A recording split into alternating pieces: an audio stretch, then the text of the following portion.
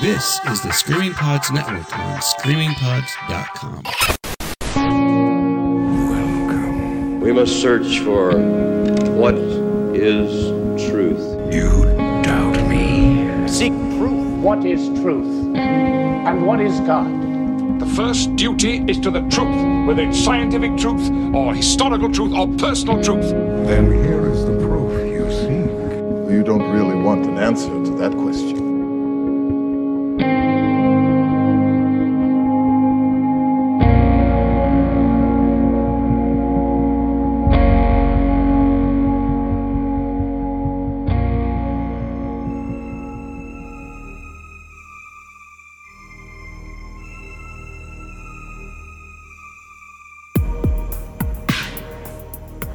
Halloween is the time of year where spooks, specters, and ghosts become mainstream. But for some of us, the interest in the paranormal has no boundaries. Today, I'm joined by podcaster Jill Worsley, whose podcast At the Fire is a steady stream of spine-tingling stories. Jill was raised with an interest in the paranormal, as her dad was a recreational ghost hunter and enthusiast. Sit back and take a seat at the fire with us. I'm Sean DeRigger, and welcome to the Armchair Philosopher.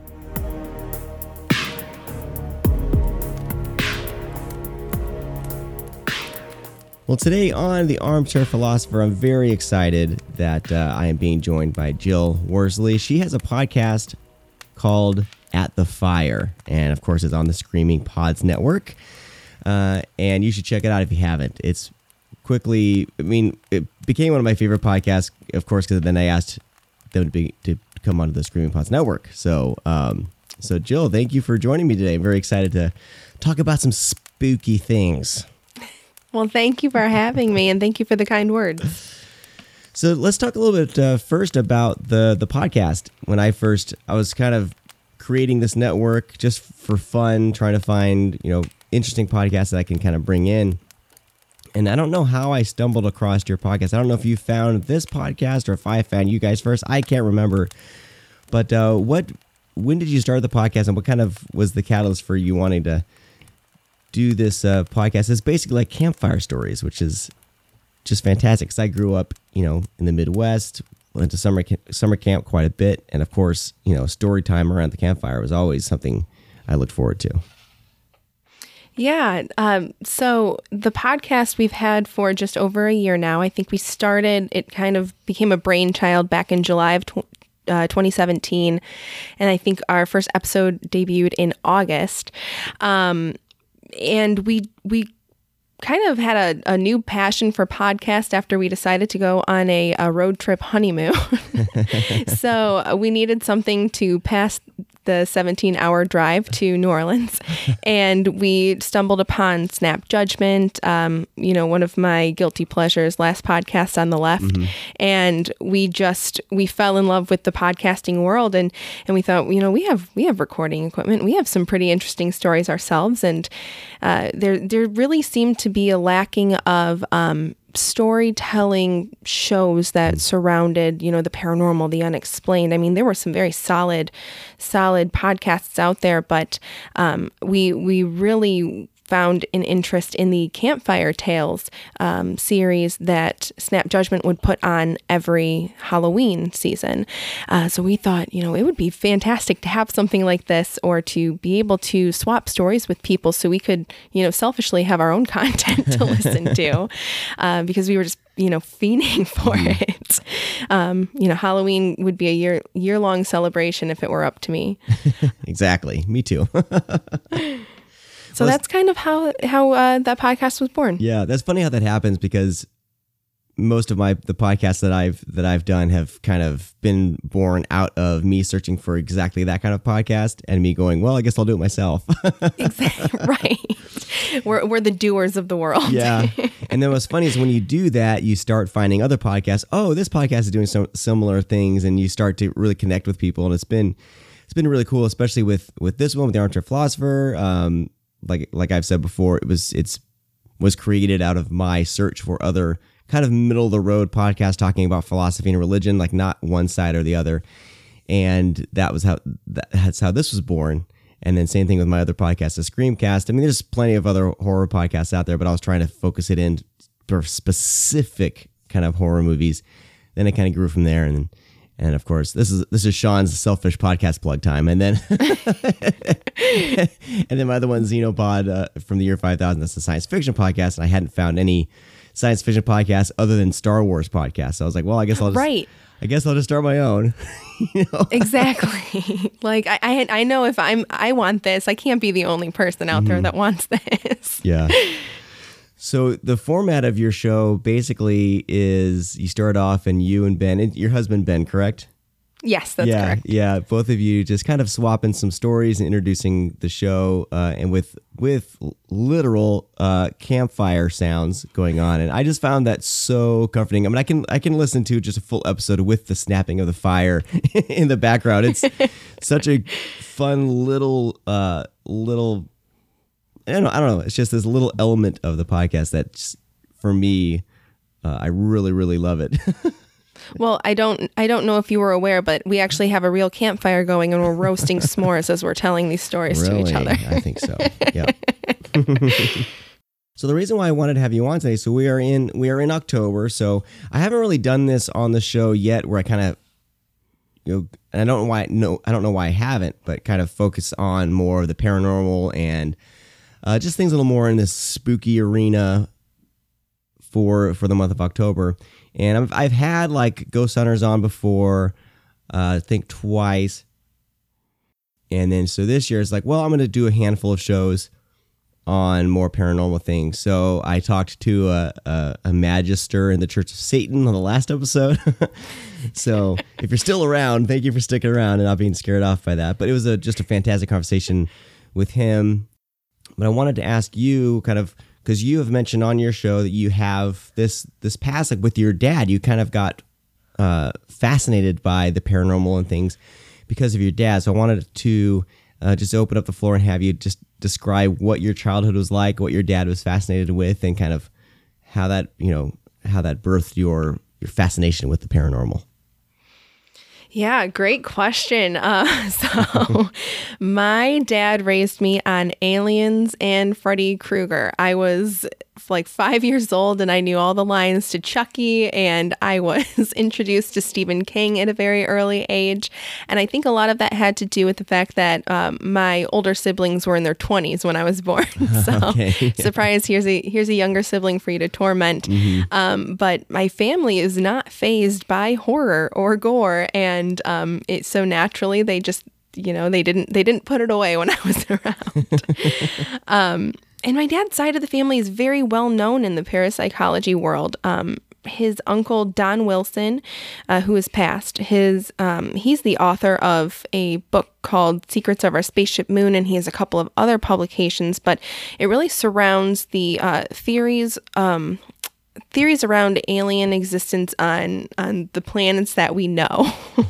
Very, very interesting book. I tried so hard and desperately to understand it in college, and I actually wrote a report on it, and I think there was just a lot of Googling involved because it's very scientific and very intricate. But his son, Jeff Wilson, currently is a very renowned crop circle investigator. So I think the passion for the paranormal and the weird was instilled in my father at a very early age through his family.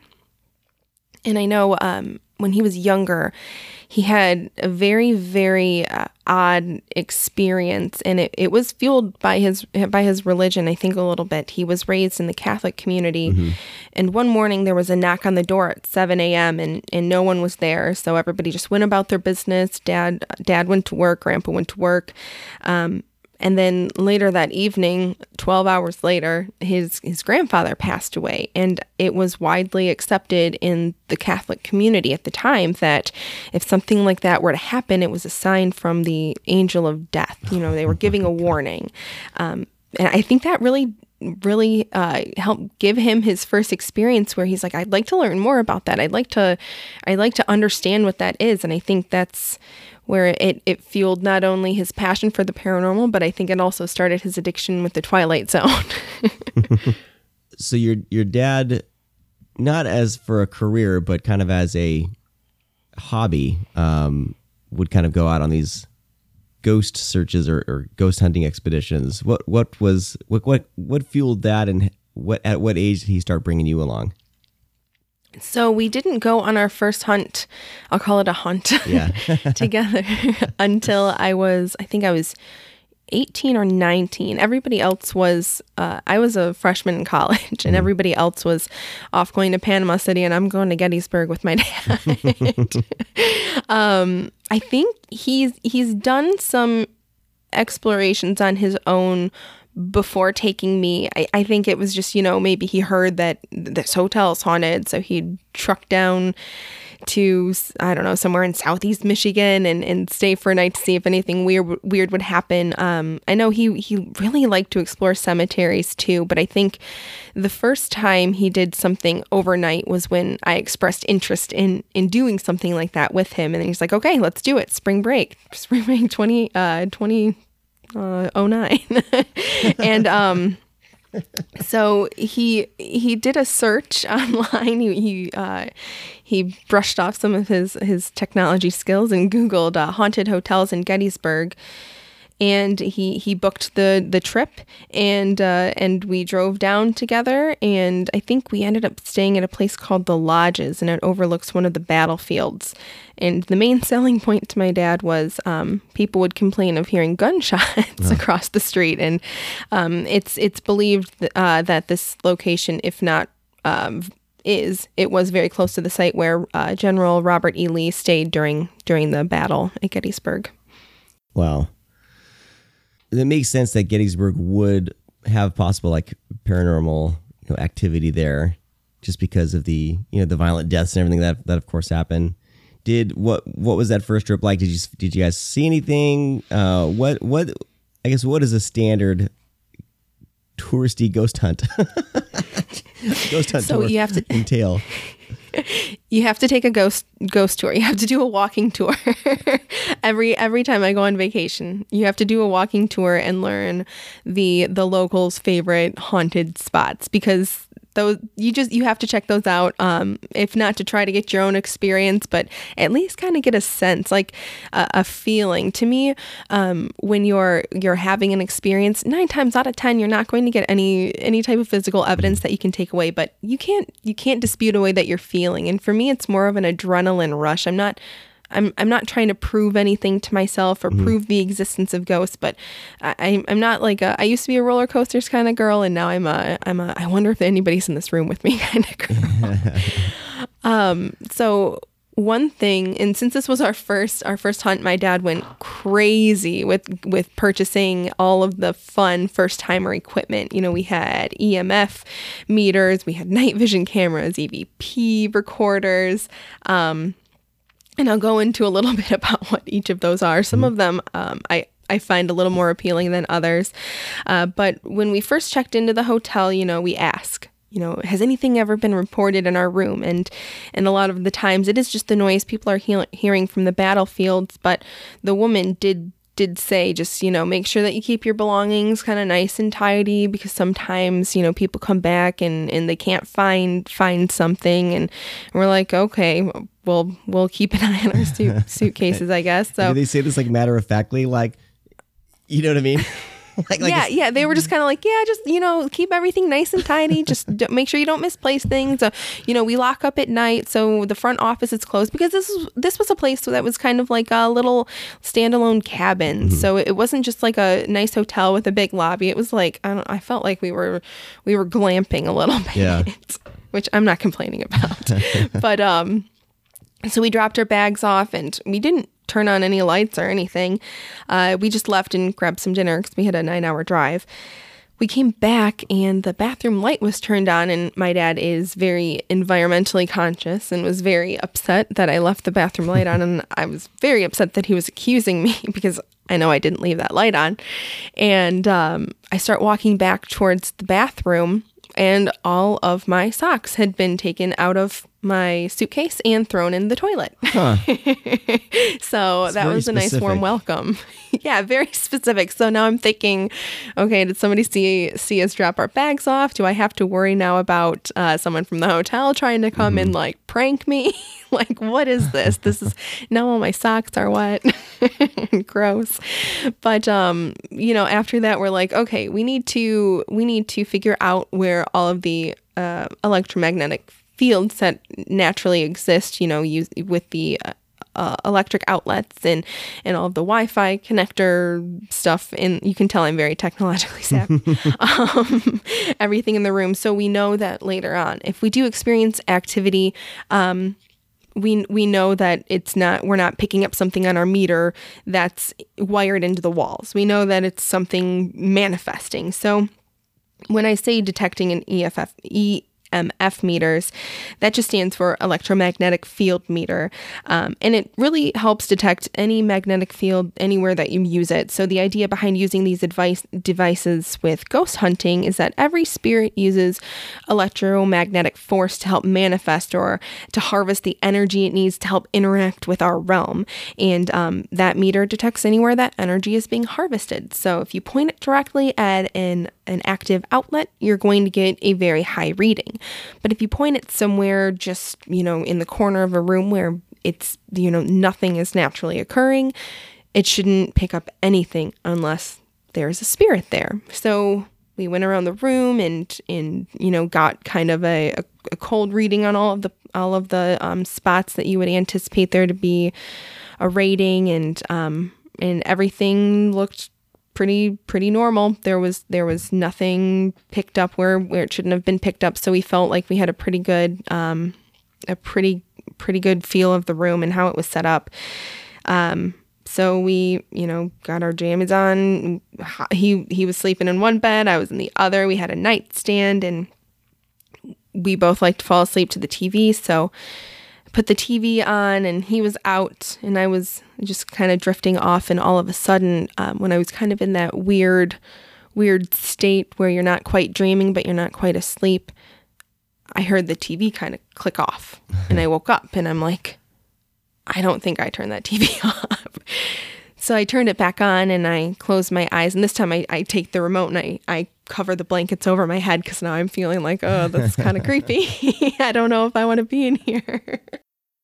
So after the TV clicks off, or after it's clicked back on, and I'm under the covers, I start to hear the channels flip through, and I'm thinking, okay, I'm laying on the remote. But after I made sure I wasn't laying on the remote, the channels kept flipping through. So I look up, and the TV it's just on Cartoon Network, I think, and all of a sudden it turns off again. So I'm freaking out at this point, and I literally just put the covers over my head, and I'm like, okay, I need to try to capture something on a night vision camera. I need to get out my EVP meter or recording device, which it helps pick up sounds on electronic recordings that we can interpret as spirit voices. And I've never had the patience to try to pick anything up or listen through. You have to listen. Yeah, it takes hours a lot, of audio.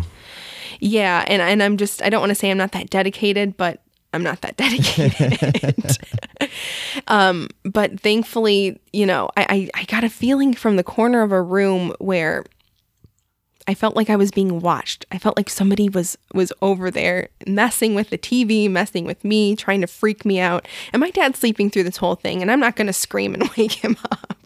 I was in shock. I didn't really know what to do. I'm like, this TV won't stop flipping channels. Is it a short? Is somebody else, do they have a remote that controls this TV? I just don't know what to think at this point. So I grabbed the meter, I point it in the corner of the room that had originally tested as a no read zone, no electrical outlet, and it's going off. And I'm like, oh dear, I'm not alone. Somebody is watching over me right now. I'm not trained in this. Exactly. I'm very amateur. They didn't teach me this my first semester at school. So I just put the covers over my head, and I closed my eyes, and I counted sheep until I fell asleep. And I never fell asleep. I never fell back asleep. I waited for my dad to wake up, and I said, we're going to be the first ones out on the battlefield today, because I can't stay in this room. I can't. So what did he think? What did he say when you told him about what you had experienced?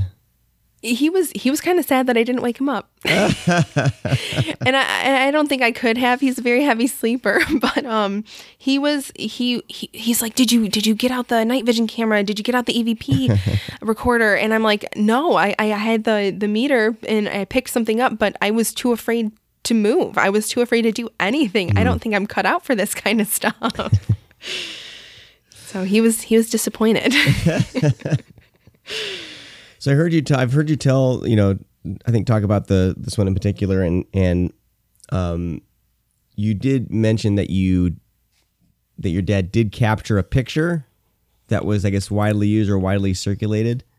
Was that next day was it on an actual battlefield in Gettysburg? It was on an actual battlefield in Gettysburg, and that was a picture that was taken after that terrifying night that we spent in the hotel room. So first thing, 5 a.m, I'm like, hey, the sun is up, the park is open, we're getting out of here. So he grabbed his camera, and my dad's an amateur photographer, but my mom is an incredible photographer. So he kind of dabbles in it from time to time, and he was playing with a new feature on a new camera that he had brought along for the trip, and we were hitting some other places. We were going to go to Washington D.C., so he brought some nice equipment so he could take some decent photos of our vacation. So he was setting up his equipment and he was playing with some settings, and he was focused on one particular part of the field, and it was this really beautiful area with just this standalone tree, and you could see the horizon landscape in the background. So it was a pretty open field, and there was a fence, and he was just kind of focusing in on the tree, and he was playing with different settings, and he was taking pictures over and over and over and over again of this tree. And he was doing this at different spots in the park, and we went to, I think it's called like Devil's Cove, and we were purposefully taking pictures with the intent to see if we could see orbs and things like that, because I think that's an area that was ambushed in the battle where many soldiers lost their lives. Or Devil's Rock, maybe not Devil's Cove. We went back to the hotel room. It was light out. I felt a little better about being in the hotel. And we start kind of looking through some of the pictures, and he's playing with them, and he's seeing somebody or something in the series of pictures that he had taken, and he didn't remember seeing anybody else in the park. So he starts zooming in on them, and he's looking at these pictures that are in a sequence of time. And it appears to be a soldier, or an outline of what could pass as a soldier, sitting on top of a horse, riding further and further away. So we go back out on the field, same spot. It was pretty close to the entrance. And we try to find, is there a statue there? We honestly did not see anybody else at 5 a.m. in the off season in Gettysburg. It's pretty cold. Spring break's pretty early in the year. And there was nothing in the same location. So we submitted the photograph to George Norrie of Coast to Coast, and he circulated it. And he's like, what do you guys think? Weigh in on it. And we have actually had quite a bit of support from the paranormal community. I think everybody has to kind of have their own opinion on evidence that's submitted, and we did that with the intent to see, what do other people think. And I think the cool thing about doing paranormal investigation is you can make it as scary or as real as you want it to be. It doesn't, you can speculate till you're blue in the face, but if you want to believe, you can believe, and it kind of does create that adrenaline rush in life. I love it. So what other places, I know you've done a few of these with your dad. What other places have you guys visited? So a lot of the other places that we've visited have been day trips. We're Michigan based, so we've been to Mackinac Island, Mackinac City. We've done some pretty, amateur, just bust out a meter here and there and see if we can get something to interact with us. A lot of places around Michigan, but one of my favorite Michigan locations is in Bay City, and it's the place where the inactive Navy ship, the USS Edson, is docked, and it's actually a really awesome museum in Bay City, Michigan, where you can go and learn about the history of the ship and life as a service member on the ship. And they actually have men who've served on the ship work different parts of the museum. And so when you go, they're not shy to tell you of all the paranormal interaction they have on a daily basis on the ship, because many men lost their lives. I think one of the most widely known ghosts on the ship, and you'll have to forgive me, I cannot recall his name, but he was one of the men who was responsible for manning the ship over the holidays. He didn't have a family, so he would stay on the ship over Thanksgiving and Christmas, and everybody else would go home. Unfortunately, one year he did pass away of a heart attack, and no one found him until after the holiday season was over. So it was pretty sad time for the community that helps maintain that ship, but he's a friendly ghost aboard, or what people think it's him. And you can and I'm kind of I'm going to say that I sat in the spot where he did pass, and you get a feeling. You get a feeling, and I don't know if it's knowing that somebody did pass away in the very spot that you're sitting, or if he's there welcoming you aboard the ship that he was so proud to man. But you get some type of humbling sense of you're welcome aboard. But not every death was so natural. Many sailors took their lives on that ship. It was a hard time. I think the ship was active during World War II. I don't know if it saw battle, but I know it was active during World War II. So it was a very, very difficult time for some of these men serving, and many did choose to take their lives. So is your family religious in any sense? Because I know a lot of people I've talked to, they do have a sense of who are looking at ghosts and everything, are definitely not like skeptical non-believers. Do a lot of them, are there? I mean, you have to be open to the spirit world, if you're going to be interested in this sort of thing. Do you guys were you raised in a certain religious background, or what do you personally believe? Yeah, fantastic question. I was raised as a Methodist, and I shared that my dad comes from a Catholic background. My mom comes from a Methodist background, so my mom won. And my family was very, very involved in our religious community. Growing up, my mom worked the Sunday school. I was, as I was exposed to all these horrible films at home, it was like night and day. Which Jillian are you going to get? The Jillian that's talking about wanting a Chucky doll for Christmas, or the Jillian that's talking about how much she loves the biblical story about Noah's Ark? So I very, very, very involved in the Methodist community all the way through high school.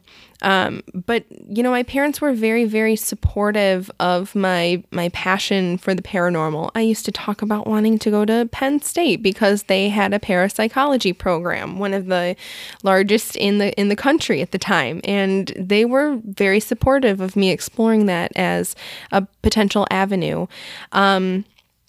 Personally, my take on it is that religion really does help to ease fears and the unknown. It helps provide answers that we may never have.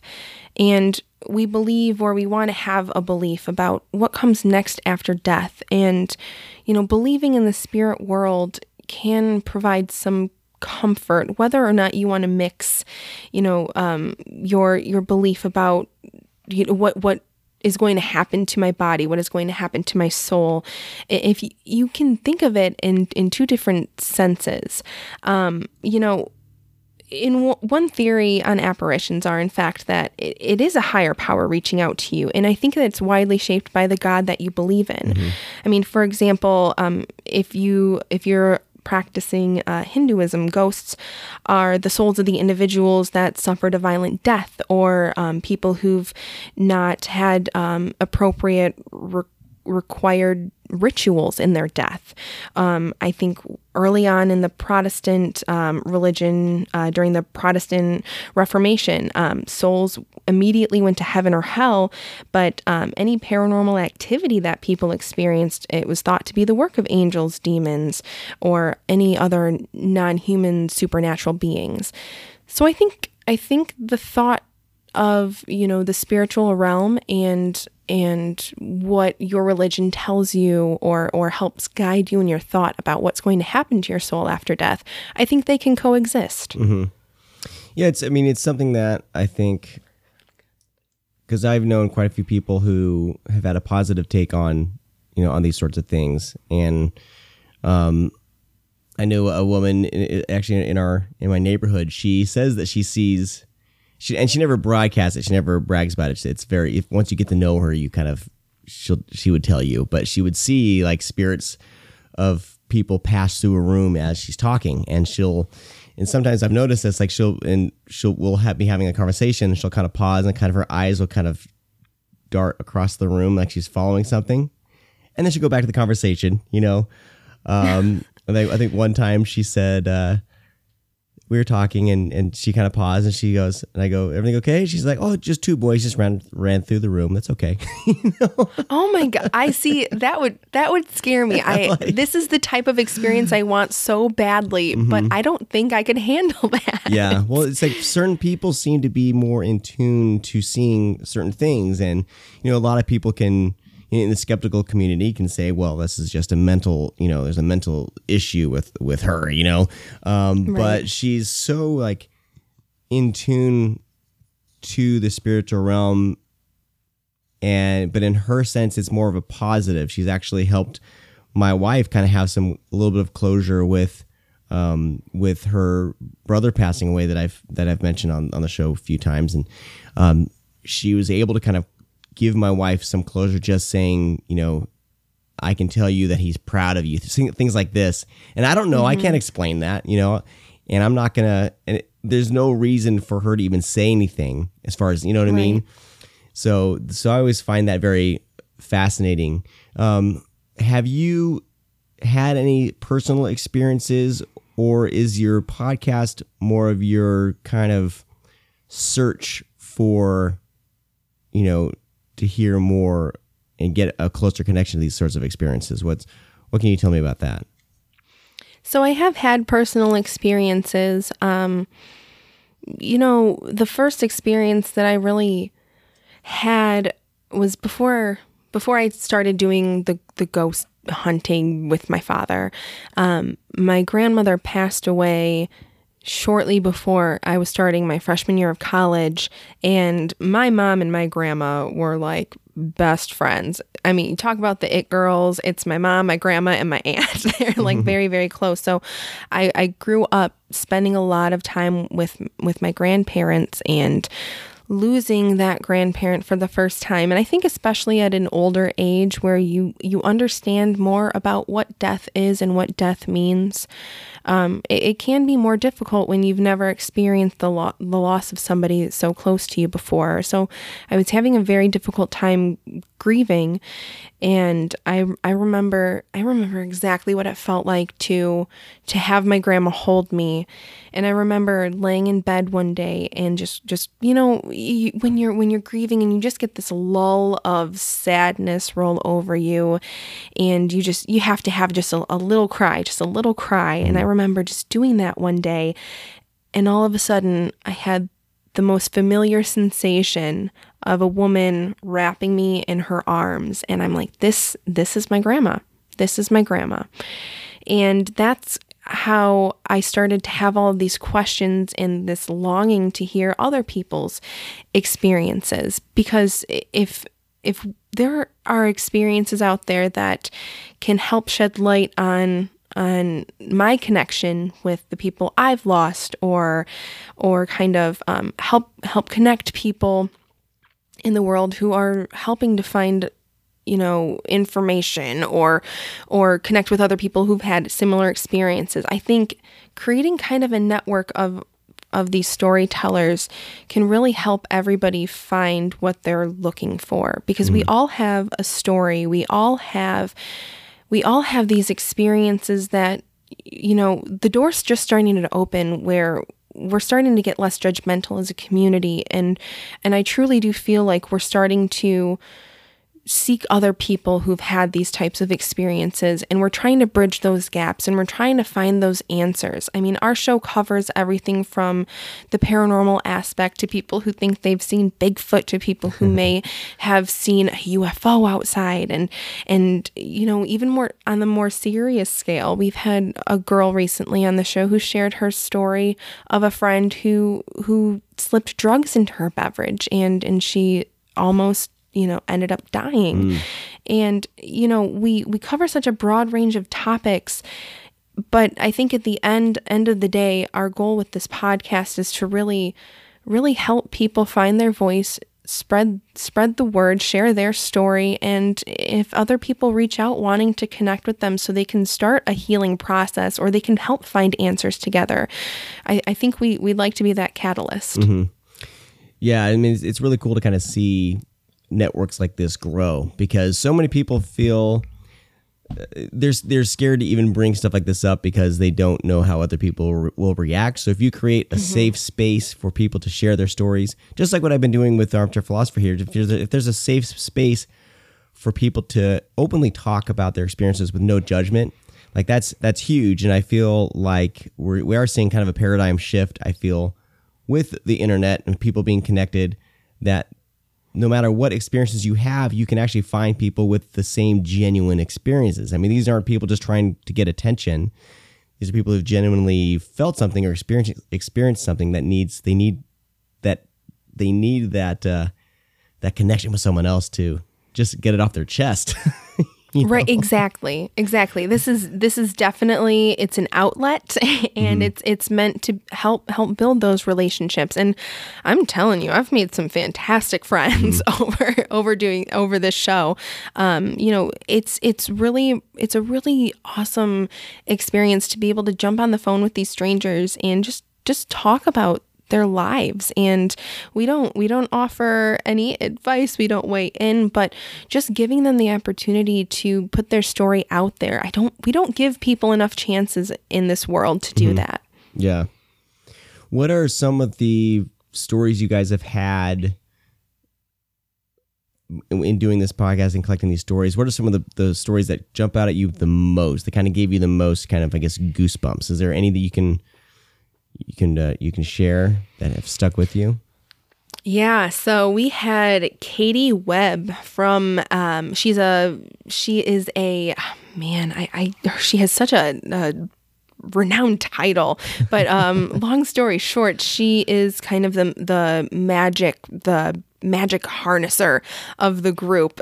She's from a paranormal team called Haunt Me. It's a Maine-based group, and what they do is they go and they do these ghost investigations. And she shared one of the most chilling accounts of similar to what your neighbor sees. She sees the spirits. She doesn't need the energy to manifest itself. She's open to seeing these spirits, and she has seen some demons. And she came on our show and she shared what a demon looks like. And it's not what's portrayed on Hollywood film, and it's a lot more real. And they can look like everyday people, but she can see the auras of their intent, and it was just really chilling. And she shared this one demon that was kind of stalking them in one of their investigations, who was climbing on the walls and who would climb on the floor, and he was kind of doing a crab walk. And when I think of that, I think about the classic art that I've seen of like depictions of demons in hell and very sinister characters. And that really stuck with me. That was the first time that I have actually like sometimes I'll get kind of like scared as we're going through the editing process, but I was like, I forgot that we were recording when she was telling me this, because I was just so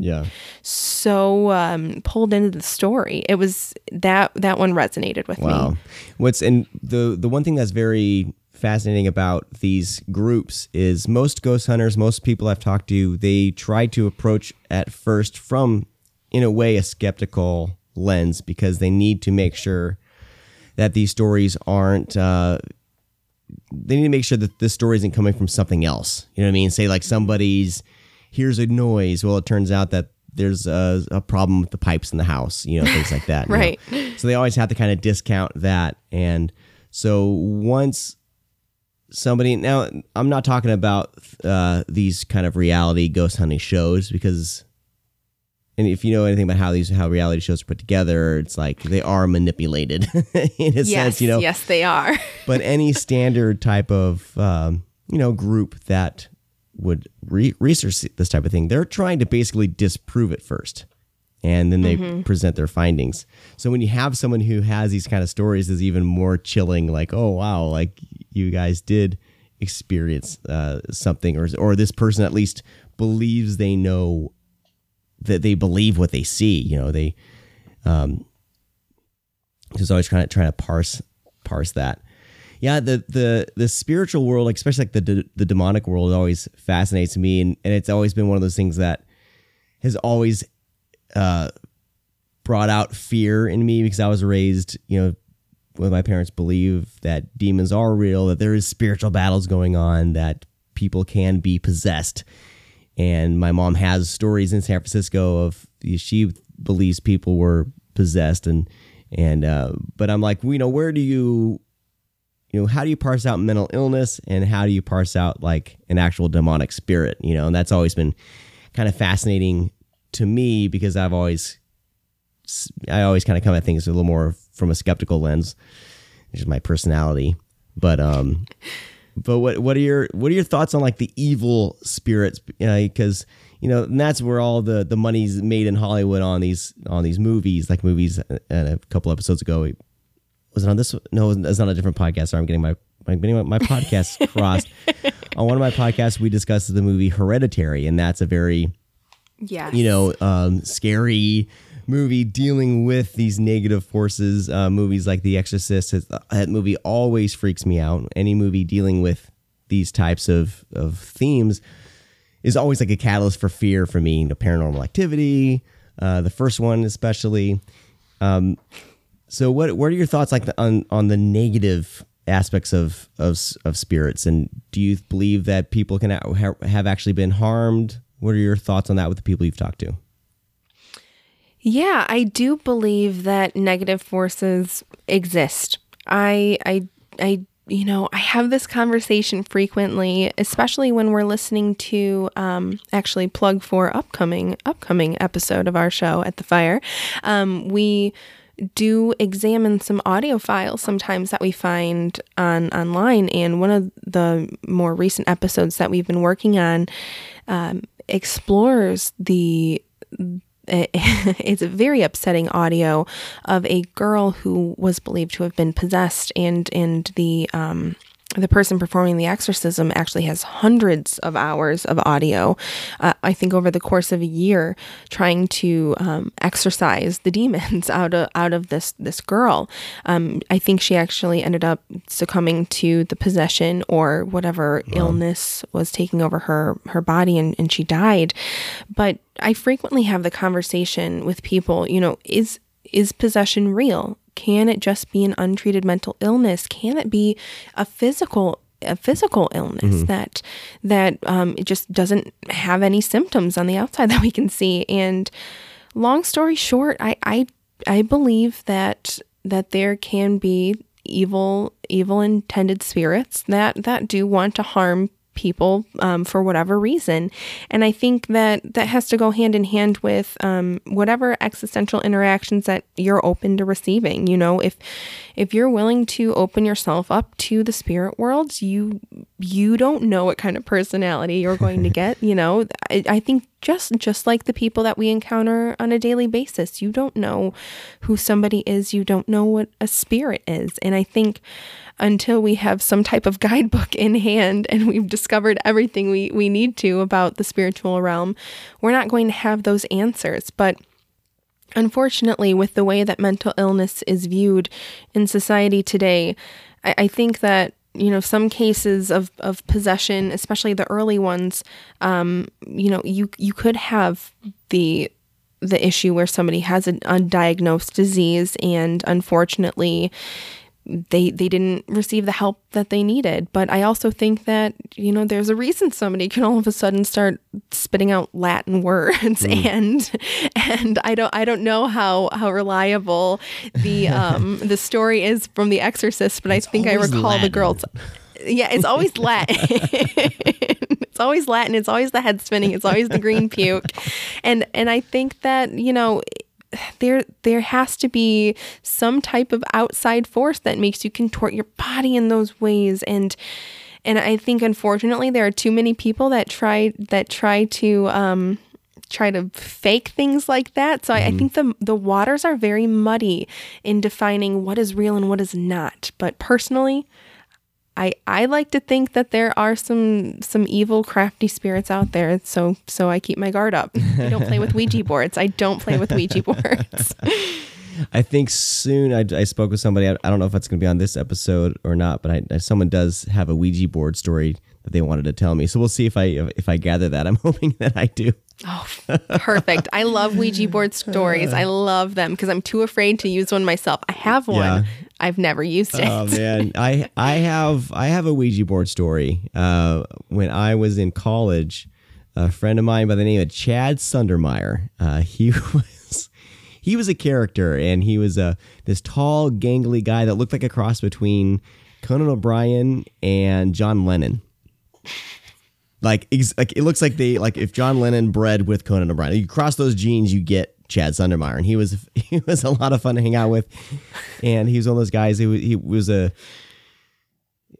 community college, and he was still there. He was like 5 years into community college. You know what I mean?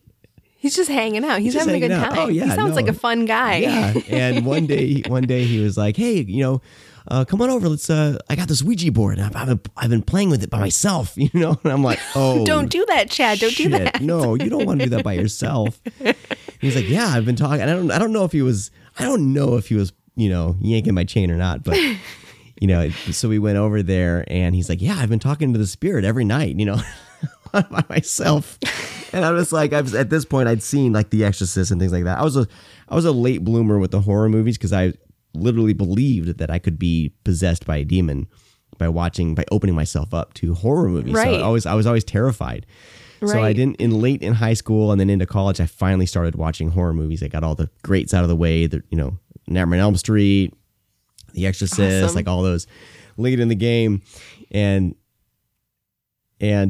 so I go over there, and he's like, "Yeah, let's do this," and it was very creepy because you put your hands on the thing, and I know that it's been people have brought to light like how it works, and you're kind of unconsciously you don't think you're moving it, but the two together, like you do kind of as a kind of communal, like with the questions you're asking, you both know what answers you want, but it like right. It did like what's your name? It spelled out a name, and then we go through all the stuff, and it answers questions. Are you friendly? Yes, and all this stuff, and we get done, and I go, "Well, is that the spirit you've been talking to?" And he goes, "No, that was a new one." Oh man. And, so could you feel it moving? Could you feel I know for sure that I was not intentionally moving it. You know what I mean? And because you're supposed to kind of lightly keep your hands on it. Like you're not supposed to apply force, and it just starts moving. And I don't know if he was, I don't know. You know what I mean? There's just so many unanswered factors. We got to get Chad on the phone. And there's no way that I was going to do that myself, but I was so creeped out. And I remember going home just like, yeah, I'm never going to do that again. And he asked like the next day, "Hey, you want to come over and do the Ouija board?" And I'm like, "Nah, I'm good, man. I'm good." Chad needs a support group. He sounds like he has an addiction.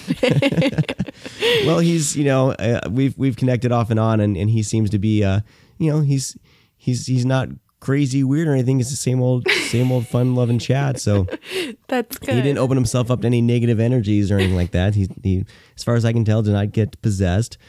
But I'm not a fan of those things at all. Yeah, I'm not either. And when I first watched The Exorcist, that was a big deal for me because I just felt this oppressive. And I don't know like how much of this is in my mind because I was raised believing in demons and possession. And I remember I was living in Mason City, Iowa, and my friend Zari was Zari Solom. Very like one of the, you always have these characters in your life that are just like on a next level, and Zari was next level. Punk rocker. He's still kicking around in bands today. And awesome. I remember so we had an apartment, and I was like, all right, I'm going to watch The Exorcist. And I'm like by myself in a dark room with candles watching The Exorcist, just feeling this. Why the candles? I don't know. I wanted, for a movie, you need to have the movie lighting. You can't have the lights on. Yeah, this is a hot and heavy film. You need the candles. Oh man, I was so freaked out. I mean, halfway through the film, he must have like kind of heard me watching it because when I started, he wasn't home, and I kind of go out to get a drink of water, and he was standing right outside my door, and he goes, "Wah!" Scared the daylights out of me, and he just laughed and laughed and laughed. He just thought it was the funniest thing, and I'm like, "Don't do that! I'm watching The Exorcist for the first time." Oh, so that was probably your last time too. Oh no, I've revisited The Exorcist quite a bit, and actually, what's funny is with these films that involve like the spirit world or things like that, you can kind of view it from the shock value is done, and like I view the film as like a priest going through like an existential crisis in a sense, like he's wrestling with his own faith, and he's wrestling with this problem that's set before him, and he actually has to, exercise, and he actually deals with a demon, so like that movie, in particular, like there's so many layers to it, and I can kind of, even with like a movie like Hereditary, I can, like the first time watching it was so, stressful. I had to pause it so many times. But I want to watch it again to kind of get that other layer. Once the scare layer is off, you've seen it, you've been scared, you can kind of view a film through another lens and kind of look at the philosophical aspects that these films are dealing with. And a lot of these films deal with some very heady and deep things if done right, if it's not just some cheap jump scare film.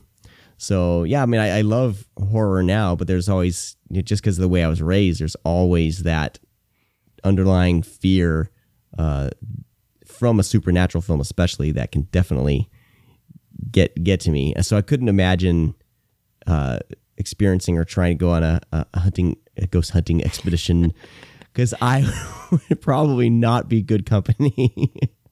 No, you would be fine. You would be fine. I've sat in rooms of people who passed away in the beds, and I've sat in those rooms with the doors closed, with lights off, middle of the night by myself, trying to talk. And unless there's actually physically something there, you really don't feel threatened. But I mean, you just never know. It all depends on what you're open to. Right. I know. That's the fascinating thing to these conversations is it all depends what lens you're viewing the world through.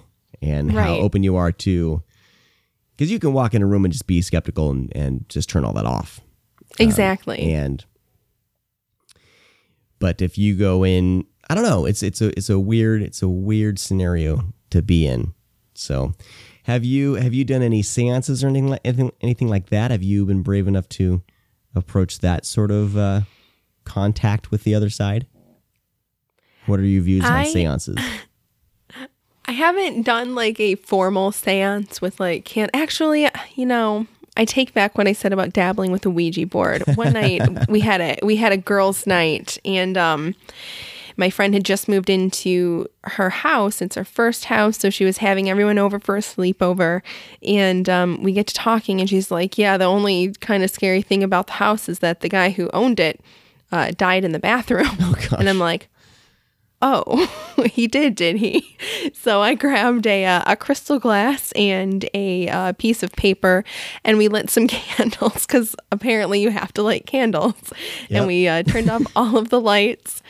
And I think there were 8 of us, so there were quite a few of us there, and we all got in a circle, and we just kind of like chilled out for a minute. Nobody talked. Everybody just got in a mindset. And we all placed a finger on the glass, and we tried to communicate, and it was unsuccessful. Now, she's never experienced anything creepy in the house, so I mean, it's probably not haunted. He probably passed on, but I've never really been a part of a seance, and I would love to. Mm-hmm. I would love to be able to try to have some type of formal gathering where we try to connect with the spirit world.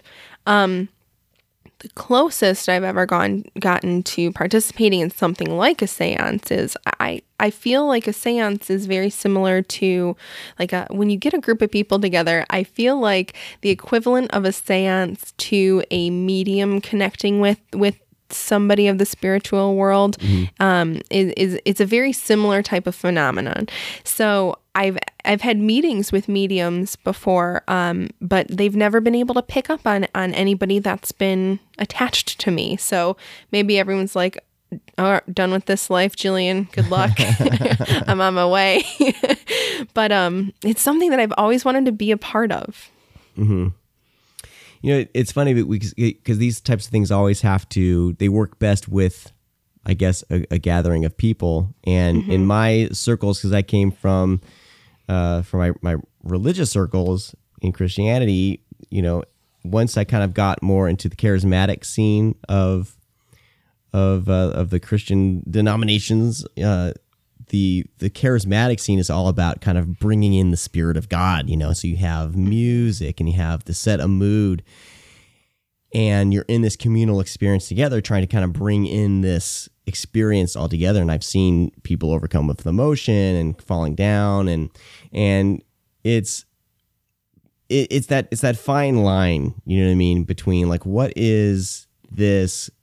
Is this being caused by kind of a group feeling? Are we all bringing this on together? Are we causing these feelings just because we're all expecting the same thing? You know what I mean? Like, is it a psychological thing? Is it an actual spiritual thing that's happening? I've never really been able to pinpoint that, because for me, I've always seen those kind of manifestations in a group of people trying to invite that in. So I don't know what to feel about that. You know, have you talked to people who've had experience? Has it always been with other people, or have you talked to people it's been a very personal, you know, kind of a personal thing? You know what I mean? Yeah. We've had stories from people who've experienced both. I know we had one girl on, her episode, I can't recall her episode number off the top of my head, but her name is Becky. And she was very reluctant and very nervous to come on and share her experience, because it was such a personal experience, and it wasn't anybody who specifically she knew that had passed on, but she was very nervous to bring it up to other people because she hadn't talked about it. She didn't know if it would invite any more activity. So it seemed that it really only happened or manifested itself with her, and I seem to recall that she had some type of, I don't want to call it a relationship, but it was almost like the spirit attached itself to her and herself. So it was a very, very personal experience for her, and nobody else could really draw from that experience to aid her in her conquest to kind of get rid of it. Wow. We've had, you know, not in a religious sense yet, but we've had people on share that, you know, they've made spirits angry when they've encountered them. Being in such a large group, you know, spirits would kind of pick on one or the other, and kind of warn them by picking off friends. You know, somebody would get a big scratch on their back, another person, like a glass would shatter behind another person, kind of like warning. So I do think that the larger the group, the more activity can be drawn out. But when you're looking at the different religious communities, I'd like to think that, especially with the Christian community, people tend to be very empathetic. And I think that's the beautiful thing about having relationships with people in that community is you truly have these connections with people where you're working together. And when you get a ton of people together in this room where they all have the same mindset, it kind of fuels that charge even more. And if you're drawing off of each other's emotions, not only is the door going to be even open even wider for activity to kind of shuffle through. But I think you can also kind of trick yourself into thinking more is happening than what could be, because maybe you do feel overwhelmed with the emotion because of all of the emotions in the room, if that makes sense. Yeah, no, it's humans are interesting creatures because we do rely on, community, and it does enhance certain experiences, and it's almost like like a bug zapper. Yes, drawing in, it is. Potential spiritual experiences. So it's just fascinating stuff. And we haven't solved anything today, Jill, but we're, but I think that's fine. So if anyone has any stories, where are the best places to connect with people if you've had a story, like a personal story you'd like to share, or kind of meet other people who have had similar experiences? What are the best places that you've found? And of course, we would want them to connect with you at thefire.com and tell their stories, of course. Absolutely. What are some of the safest communities that you have found through gathering research for the podcast? Yeah. So surprisingly, one of the most supportive places that I've been able to turn to is Reddit. Believe it or not. I mean, if you can sift through the trolls, if you find a couple of good Reddit. Oh my gosh, I am so not tech savvy. I think they're subreddits. I guess I never have gotten into Reddit. I just the interface. I just can't. I just don't have time. I'm just like, I get impatient. I'm like, I'm done. It's challenging to sift through and to really kind of pick out those stories that have the genuine appeal that maybe I have a sense that this really did happen, because you have to be careful on Reddit, because a lot of people will post just stories to post stories. But I'd say a lot of people, even if they haven't ended up coming on our show, sometimes we'll reach out and we'll say, hey, I had a similar experience, or hey, I know somebody who had a similar experience to that. And a lot of our guests are open to us sharing some of their contact information, whether it be an email address or their username on Reddit. And we've been able to connect people that way. And I do see support from other Reddit users on some of these threads that we're looking at. Somebody shares, maybe they were stalked by an ex-boyfriend and they're like, I don't know what to do. You'll see an overwhelming amount of support from other people in the community trying to, help give them tips and tricks how to move past things like that. Paranormal wise, I would say reach out to your local paranormal society.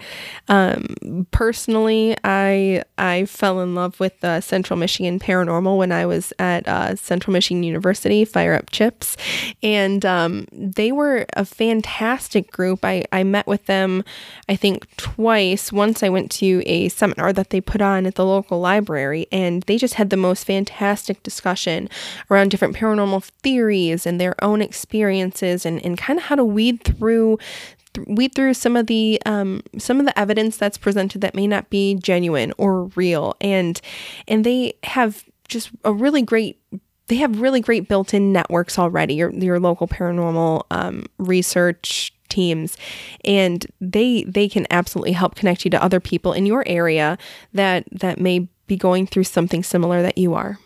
Wow.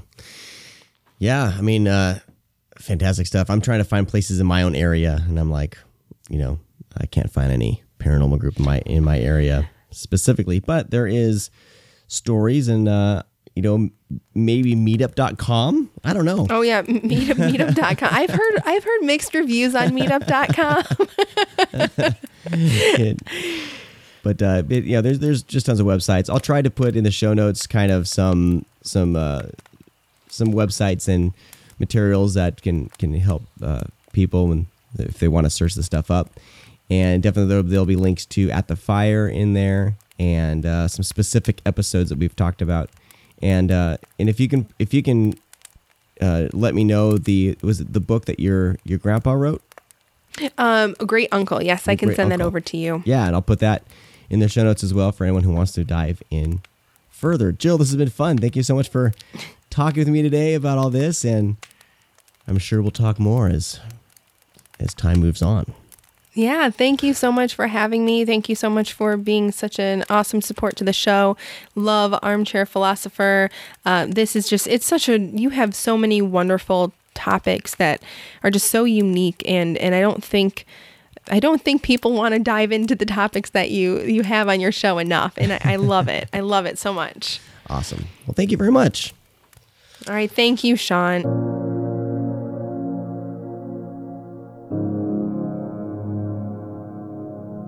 I hope all of you have or had a wonderful Halloween.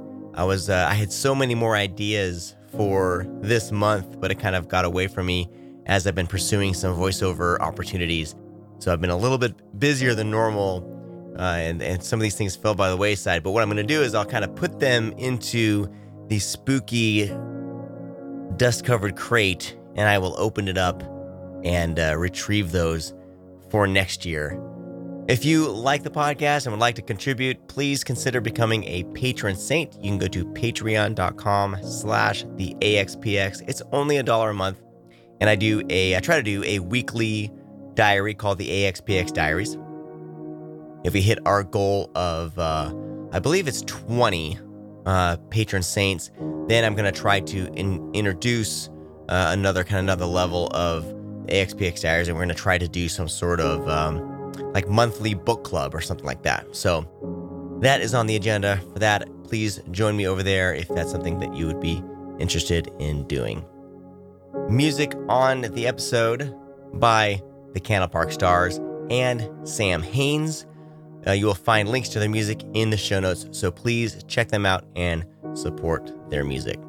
As always, you can get a hold of me over at theaxpx.com. Please drop me a line via the contact link. You can also call and leave a voicemail. The number is 951-723-5586. Again, 951-723-5586. You can call and leave a message for me if you have a question for the show. If there's a subject you'd like to hear me pursue or someone you think would be a great interview, I would love to hear from you that way. Sometimes it's just easier. Something's on our mind to just call. So put that number into your phone and let's stay in contact that way. And if you have a comment on any of the episodes, please leave a voicemail and I can play it on future shows. Well, that's gonna do it for this episode of the Armchair Philosopher. I have some great interviews coming up in November, and I hope all of you have a fantastic rest of the week. It's gonna be a couple weeks, then you'll be hearing from me again, and I can't wait to talk to you again. Bye-bye.